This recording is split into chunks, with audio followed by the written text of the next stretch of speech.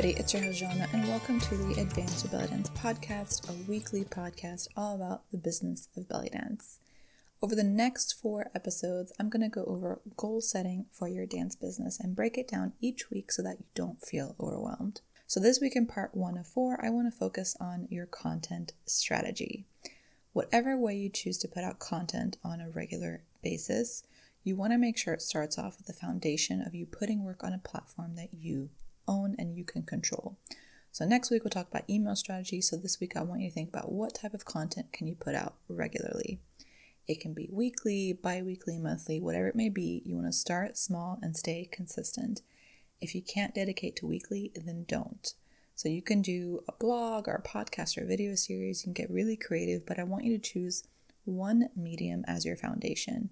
Now notice how I don't mention posting on Instagram every day as part of your content strategy, although that will be part of it down the line. But for today and this week, I want you to focus on your content strategy in the form of either a blog or a podcast or a video series, anything that you know that you can put out regularly. Now, social media is important, but it's not your foundation. It's a sprinkle on top of your ice cream, which is your content. So you don't own the social media platforms that you post on, and it's all so fleeting. In a future episode, I'll talk more about using social media for your business, but for this week, focus on what you can put out that is on your own platform that you own and that's true to your business. So the easiest way to create your content calendar is by opening up an Excel sheet and listing out the days that you want to put out content. So if it's on a weekly basis, say every Wednesday, you write down all the Wednesdays for this year. You want to get the dates right there on there first, and then divide it into categories. So every 4 weeks, you'll focus on one general topic. So for example, the first 4 weeks, you might want to talk about drum solos. The next 4 weeks, you might want to talk about playing zills. And for each week within that topic, you're going to write down a headline or a quick summary. So for example, 4 weeks of drum solo content, you can share your favorite drum solo choreography, a link to the different rhythms, a drill to a loop of a drum solo, and how you go about choreographing to a drum solo. And that's already 4 weeks of content, all revolving around drum solos right then and there. So go down the list and do the same for each category. Now it's very important you schedule time to actually put this content out there. It's all nice and it's just sitting in your Excel sheet, but you have to actually do the work. You're going to break down the tasks into manageable chunks. So for me, what this looks like is actually drafting the content, editing it, recording it, scheduling it, and creating relevant graphics. For you, it might look different. If you're not recording anything, then you don't have to think about that.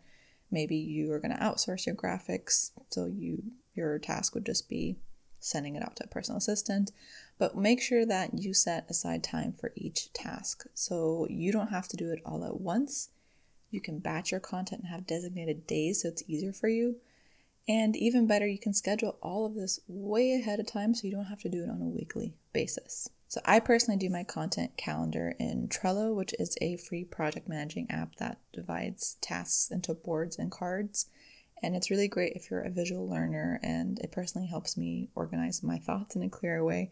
But I started off doing my content calendars in Excel, which also worked really well for me. So I recommend definitely doing the Excel version first, and then seeing if you need to actually change to a different organizational system. So I want you to spend time this week to focus on your content strategy. Again, start small because you don't want to overwhelm yourself, but planning out a year's worth of content is actually very manageable. Most of what you can talk about, you've probably already done before, so you have content to use. And remember, done is better than perfect, and it's more important to get your work out into the world so you can start finding your people.